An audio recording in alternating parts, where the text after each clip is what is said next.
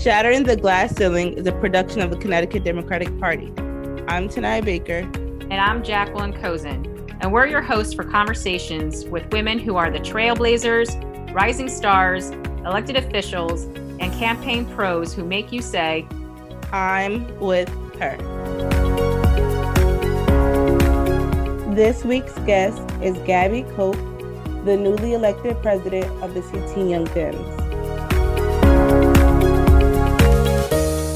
Hi, everybody. Welcome to another edition of Shattering the Glass Ceiling. We are excited to have the new Connecticut Young Democrats president here today, Gabby Koch. Welcome, Gabby. Thank you. Thank you for having me. I'm super excited. Thank you for fitting us into your schedule. I'm sure with session going on. She's also aide for Senator Bradley, and I'm sure it's pretty hectic for you. So thank you for taking the time to be with us. Of course. I kick it over to Tanaya. Tanaya is usually our first question asker. So on to you, Tanaya. Thank you. And thank you for coming on, Gabby. So the first question is, tell us about your life story. Where did you grow up? And how did you get to where you are? It's a great question. So I was born in Venezuela, but also lived in my early toddler childhood years in Peru. I moved to Connecticut in about second grade, third grade. And I pretty much started off in Bridgeport. That's where a lot of my family is from. But then when my parents kind of, made it a point to want to move to suburban America and kind of live the American dream that most immigrants really have for the country, we moved into Shelton. And from there, I kind of, noticed a lot of differences, obviously growing up in an area where there's so much cultural diversity and there's so many more people that look like me and, speak Spanish and things like that. And, moving to the suburbs was definitely a culture shock. So I think from there, I kind of really became more of an advocate for like activism and then started really getting into politics. And that's kind of where I kind of got me to here. That's kind of the seeds that got me here. So can you tell us a little bit about your first political experience? What was the first thing that, if you remember what your first political experience, doesn't necessarily have to be campaign or government related. I mean, sometimes, activism could be a good source, which sounds like you have a lot of experience with. Yeah, so I guess it really started with my grandmother. My grandmother in Peru, her name is Lilia, shout out abuelita. She was very involved with, her community in Peru. And then when she moved to Bridgeport, she was very involved in nonprofit work, particularly in mentoring parents who have had children labeled as like problem children in the school system. So she was a mentorship for those parents who struggled with kind of really helping their children and, dealing with people who have been labeled as delinquent. So I helped her a lot in that aspect. She would take me to all her meetings. She would take me to all these events she would do, always handing out things to people, always, volunteering with her. And that started for as young as like third grade. The second I moved to Bridgeport, she really made it a point to take me out and kind of show me the community and really just get involved wherever I can. And then the first official political experience per se was when I helped out with the municipal election in the 137th district in Bridgeport. I was in high school. Wow. So I think it might have been 15 or 16. Wow, that's pretty cool. Nice. Oh, wow. So you mentioned your grandmother's work in politics. So I wanted to ask, what do you feel are the advantages in how women politic? That's a great question. A lot of times, when I first started working in this field, I kind of thought, wow, there's so many disadvantages. But then as I kept going and really kind of looking at other, people I can, aspire to be like and take note of, I realized that a lot of women in politics tend to really have this uncanny ability to reach across the aisle and to work across party lines. I was looking at this website called womandeliver.org, and it was just stating that, and then stating how, a lot of times when women are in a political leadership role, they tend to prioritize things such as health and education. So I think that that's a big advantage, especially when it comes to being able to work across those party lines and, have that ability to, really establish a good negotiation and being able to cut across differences in a more layman's terms. Yeah, cool. Working at the Capitol, I imagine this legislative session we've been hearing about lots of different legislation that's in the Governor's Council on Women and Girls has put some really interesting bills out or policy proposals that, for people to support.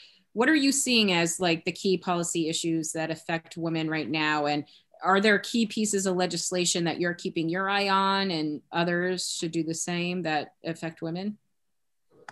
So, I think nationwide, I think that one of the main issues is so much discourse around women's bodies and what we can do around our healthcare. The classic saying, a lot of men like to talk about our bodies. And we're oftentimes not at the forefront of that discussion, unfortunately. So I think that's a huge issue. Another issue for me, I think, is really working to equalize, being a mom. I think that having affordable healthcare, really essentially helping out a majority of like working class policies, making sure that we're helping out a lot of single mothers who fall in that working class category, and that, we're able to make sure they're not, falling behind in terms of, housing, being able to feed their families, being able to, not being penalized for being pregnant, being able to work and be a mom, I think is very important. So I think a lot of policies surrounding that are really what are affecting women today. Right. And I think it's important that we're focusing on these type of policies because like you said, it do affect a lot of women today. But I wanted to ask you, what are some obstacles that you may face as a woman and as a person of color, both like politically or just, obstacles as far as like getting to where you are? Yeah, and wow. Like me being kind of young, getting on the scene and being a woman of color, especially getting involved in like a city like Bridgeport, urban America, politics in urban America, I feel like is pretty cutthroat. Politics in general, I feel like is cutthroat, but I feel like when you put it in a metropolitan populated area, it gets, I think, kind of amplified. So I think being a woman in the setting, you really have to be above and beyond, especially being a woman of color. You kind of can't be mediocre. I feel like I wasn't afforded the possibility of making the same mistakes as other counterparts. Oftentimes my male counterparts would be able to make certain mistakes and it wouldn't be a problem. Reputation is huge. If you get a reputation for being flirty or anything like that, it's just like, you're immediately like blacklisted. So I think that was one of the biggest, I think, hard things, because it's like, how can you be like nice and cordial and, be able to, be political with people without kind of, being perceived as anything, you're kind of at the whim of people's words, especially men's. So I think that was a big issue for me. Not that I had to deal with that, but I've seen that with other people, young women of color, trying to do what I'm doing. Thankfully I had really good mentors that really looked out for me and really vouched for me and really had me in their good graces. So I always had someone there to support me and, be a helping hand when I needed it. Can you talk a little bit more about that? And in our podcasts, we've been hearing a lot from women about emphasizing mentorship. And can you talk a little bit about like, who are your mentors? Did you seek out getting a mentor? Did it just happen organically? Do you have any recommendations for others who may want to go about finding a mentor? Yeah, actually, for me, it happened pretty organically. My grandmother, who was very involved in nonprofit work, she's super involved in the community. She actually befriended Lydia Martinez, who is a very well-known like OG in Bridgeport. She's been super involved in the community, super involved in politics for so long. I had, the opportunity to really talk to her and ask her, what's going on, like, the in and outs of, what is going on in this area. There's a lot of controversy, a lot of, issues that, I really, hopefully in the future we can see change, right? but yeah, she really kind of helped me out, really was a voice of mentorship. She kind of gave me the ins and outs of who's who and everything like that. And then when she introduced me to Senator Bradley, you know, I call him Dennis, you know, he was also very helpful. He really is, you know, very involved with youth. He loves supporting the youth. And like, I immediately said, listen, I want to do XYZ. I want to be involved. Like, I can learn. Like, I kind of was very eager to really just get in here and learn more. And I think, you know, me being also going to school for education, I kind of was very like able to also mentor other people. So for example, we had like volunteers and stuff. I would always take it upon me, you know, to always be like a mentor figure, say, don't afraid to reach out to me. Like, you know, here's my number. You know, when I was student teaching in my master's program, I even encouraged that, you know, in my classroom when I was teaching to, you know, just don't be afraid to reach out. A lot of it is really putting yourself out there. And I know it's easier said than done, but, you know, it could help if you just bring someone with you to certain things. You know, you really have to take that first step to let people know, you know, what you want to do. And, you know, you really, you know, put the hand out there to see whoever can help you out. Thank you. Yes, we definitely need to encourage more people to get out and to get involved politically, especially younger people. But I wanted to ask you, what is your vision for the TT Young Dems, and what do you hope to focus on for the organization now that you're president? So I think I really want to unify the Young Dems in Connecticut. We have so many, you know, different facets of them. We have college Young Dems. We have, you know, within the college Young Dems, every college has their own Young Dems. And then we have, you know, regional Young Dems from cities. You know, it goes on and on. We have high school Young Dems. I really would love for C2YD to be a central point for information, you know, resources, guidance on how to, you know, have retention members, how to make sure you have good, you know, a good solid e-board, connect them, have good relationships with, you know, party members. So I really would love to kind of centralize that whole situation that we have with Young Dems in Connecticut, as well as really just getting more people of color involved, especially young people, you know, young people of color. I really want to reach out to high school. I love high school kids. I actually got a lot of information from them when I was teaching. A lot of them really are really better about the whole political process. And they have access to so much information nowadays. You know, it's like endless memes of bashing politics, right? Endless memes of that.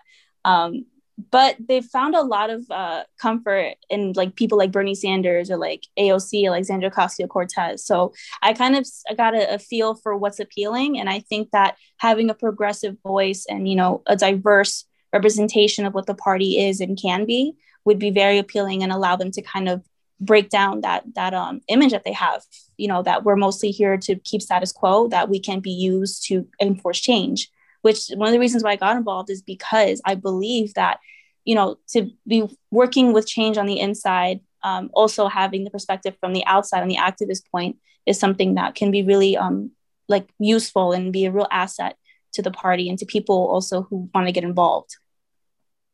And so how would you recommend like people getting involved? I know with Connecticut Young Democrats, but I think, you know, and you and I spoke with about getting more involved with the state parties. Sometimes there is this tension between, you know, older Democrats and younger Democrats, which is a little bit frustrating. And I come from, you know, I'm a former president of Connecticut Young Democrats and trying to do a lot of work to try to get more young people engaged. How, you know, I know with Connecticut Young Dems, we could do a little plug at the end of how people like can get in touch with you if they want to become involved. But in terms of bringing more young people, particularly younger people of color, as you mentioned, what can we do to help engage more people? I think something key to that is to really make sure that we let them know that we value what you value ultimately, right? I think a lot of the disconnect is in what they think Democrats value and what they are about. I think it's an issue of messaging. I also think it's an issue of representation. I think that, you know, reaching out to, you know, let's say like older Democrats, for example, it's not that we technically, I mean, obviously besides like technology and things like that, you know, I think ultimately, if we share same values, I think that really cuts across generations. And I think that when we have conversations of getting involved, we should start off with that, right? Let's not start off with like a specific policy or like, there's always going to be like intricacies and nuances to that. But I think if we just start off with our core values and how we can move with those in the forefront, I think that would be very helpful in collaboration. And I think as long as we keep the focus on that, that would be helpful. And we get the messaging around that. I think that would, I think at least that would be my approach towards that. All right, cool. I look forward to working with you on that. Thank you. Thank you, no problem. Yeah. So we're gonna move on to some fun questions. Yay, fun. Yay. Yay. And the first one is, what music do you listen to when you prepare for election day or a big political event to get you pumped? Okay. It depends. I mean, if I'm very invested, super invested, I will most likely get into a kind of meditative state. So I most likely will listen to music without words. So it could be like lo-fi, like study music, which is kind of like hip hop, but like no like vocals. I would probably listen to maybe some classical. Like I like using that to kind of get in my meditative state, I guess. I like to be cool and collected. If I'm kind of just like, in a good mood, yay, let's go election day. Maybe I'm like helping out at like a polling place or something. Like I'm not super invested. Not that I'm not, that I wouldn't be, but there's levels to it, I guess you can say. Yeah. I would probably listen to something more hype, like a little more hype, kind of like Rico Nasty. I don't know how appropriate that is to say. I like Rico Nasty. Shout out Rico Nasty. Maybe some old school Kanye. I'd like to emphasize old school Kanye West. Yeah, I mean that's kind of what I like to do. Like De La Soul. Some old school New York. Oh my God, De La Soul. Yeah. Oh, good. That's gonna be fun for us to. We usually pick a track to play at the end, so I'm very excited for that. Oh man. Okay. De La Soul, totally. Sorry. Yes, and we have a whole range of different songs, so nothing's like too crazy. Okay, all right. Tina Penn, who you may know from the Capitol, she did our last podcast, and she was all about Cardi B. So, oh yeah, she's a powerhouse. Yeah, I love her. She's fierce. She is. Love it. I worked with her on the governor's campaign, and she's just awesome.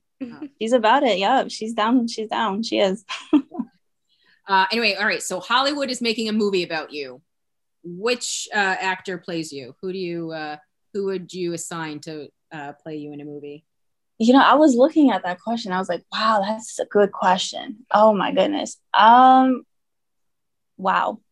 An actor. I mean, I would love to say Halle Berry, but I would love to say Halle Berry. Not that I look like her at all, but she's perfect. Spirit, like each of them has their own. I love her spirit that they bring to the screen. So yeah, no, she's intense. She's very intense. I like her. Yeah. I like her 90s Halle Berry. I loved her. Yep. 90s Halle Berry. Yes, I love 90s Halle Berry. That's awesome. Okay, so if you can have dinner with anyone, who would it be and why and where? Alexandria Ocasio-Cortez. She is like, I love her. Oh my gosh. Like when she came out on the scene, I felt seen. No pun intended. No pun intended. I felt seen. I would love to get like a nice dinner with a view. I wouldn't even want to talk about politics. I would just want to talk about like, just people, how we can keep people together, just like hobbies, like I just want to talk to her. I just want to have like a very friend to friend bestie conversation with her. And where would you go? What would you well, she's from New York. I was gonna say, well, obviously I would have to go to the city. I'd want her to show me a restaurant with a view, maybe like a rooftop. Nice. That'd be really nice. That's great. Okay. All right, so you're running for president. What would be your top 3 issues that you would want to address? Number 1, education. If it could be 2 and 3, I would make it 2 and 3. But I'm super big on education. I cannot emphasize enough how much my heart hurts to see so many of school districts just not being properly funded, really disadvantaging innocent children. Particularly like high school kids. Like I'm really big on high school kids, and when I was teaching in like schools, I taught at West Haven High School when it was being renovated, and then Norwalk High School. Norwalk is just a beautiful district in general. But then the differences from a district like West Haven, it kind of just broke my heart, and then you see the difference in the kids' attitudes.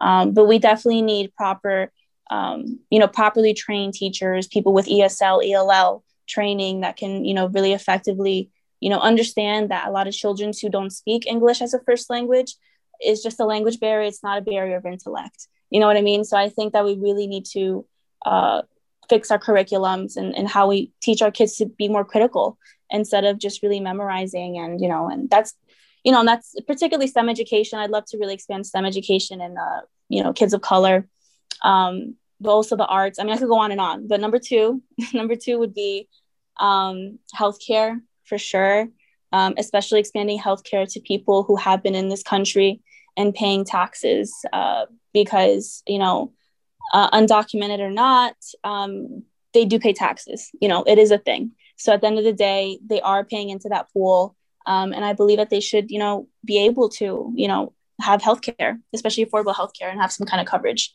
So I think people who pay taxes should be part of healthcare, have the option to be part of healthcare, period. And then the third one would most likely be housing. We need to get affordable housing, especially I just moved to Stanford, so I cannot emphasize how much I need affordable housing. Yeah.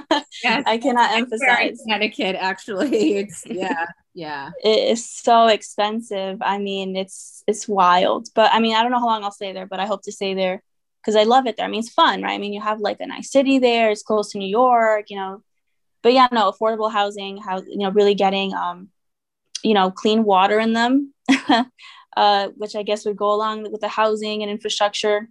But I think that would be the top 3 for me. Those are great. I would vote for you.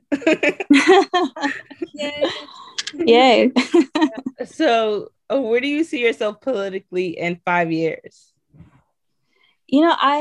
I really don't know how to answer that. I mean, I wouldn't think even last year I'd be president of Young Dems. That wasn't necessarily on my radar. I think in the next 5 years, I really would be wherever there's a need. I really kind of take it by ear in that way. If I see like there's a need and I feel like I could fill that niche, I'm all for it. So I don't really know exactly, but for sure, I know I want to go to law school. So it's not technically politically related, but I definitely want to go to law school. So I know I'll be in law school. But I don't know. I don't know if I'll run for office in the next 5 years. I don't think I will. I kind of want to lay low before that, but that's kind of where I'm at right now. Awesome. Well, we're very excited to see. You definitely got amazing energy and a super bright future ahead of you. I'm very excited to be able to get to work with you. For our last question, we usually ask and hope you can, you've given a lot of good advice already, but what 3 pieces of advice would you give young women wanting to break into politics? Oh, that's great. I mean, I've talked to students that I had about this before. The first is you need mentorship, for sure. You need to secure that. I cannot emphasize enough how much that is just so much of an asset to so many people that have gone involved. So 1 is mentorship. 2, just believe that you can do it. It's, people say the word politics and it's very like, it could be flashy. It could be this, it could be drama. It could be, I don't know, controversial, but at the end of the day, a lot of people who get involved really just want to do it, on the ideal end, right? To really make change and really make sure that their people are being heard and that, it's coming from a place where they see something wrong and they want to make sure they can address it and fix it. So I think that as long as you really keep the morale up and have confidence. Just believe that it's something you can do. Don't think it's something that's out of your reach. It's municipally, get involved in your city, your town. That's really where it starts. And then I think the third piece of advice would be to don't lose authenticity. Really, try to be yourself, and make sure that if you feel like, you're losing that and you're not going to be able to do it for whatever reason in that process in your political journey, I think it's a time for you to reassess, because you really need to have strong principles and morals to be in this line of work, I believe. So I think it's, mentorship, the confidence, the belief that it's something that's tangible that you can do. And then the third would be just to make sure you stay true to yourself, Yeah, and stay grounded. Yeah. Stay grounded. Yep, for sure. Yeah. So I just wanted to ask, how do we get people more involved in Young Dems? Where do they go to get more information? Yes, so definitely our social media is going to have a revamp very soon. But as of right now, to just send us your email on social media would be the best thing. Our Facebook page is Connecticut Young Democrats. Our Instagram is CT Young Dems. And also, just don't be afraid to DM us. We really want anybody and everybody to feel free. They can, be involved. Also see if you have a local chapter. I know Hartford and Naugatuck Valley are very active. So those two chapters right now would be the best.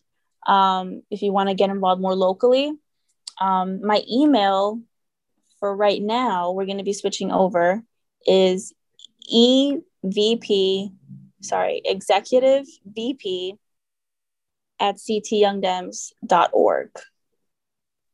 So that would be the best right now, but we're going to have much more coming up. I really want to revamp our website and our social media so it can be more accessible with more information on that. Time is a factor, so it's time to count. Count not the negative actions of one. Speakers of soul say it's time to shout. Three forms the soul to a positive sum. Dance to this fix and flex every muscle. Space can be filled if you ride like my lumber. Advance to the tune, but don't do the hustle. Shake, rattle, roll to my magic number. Now you may try to subtract it, but it just won't go away.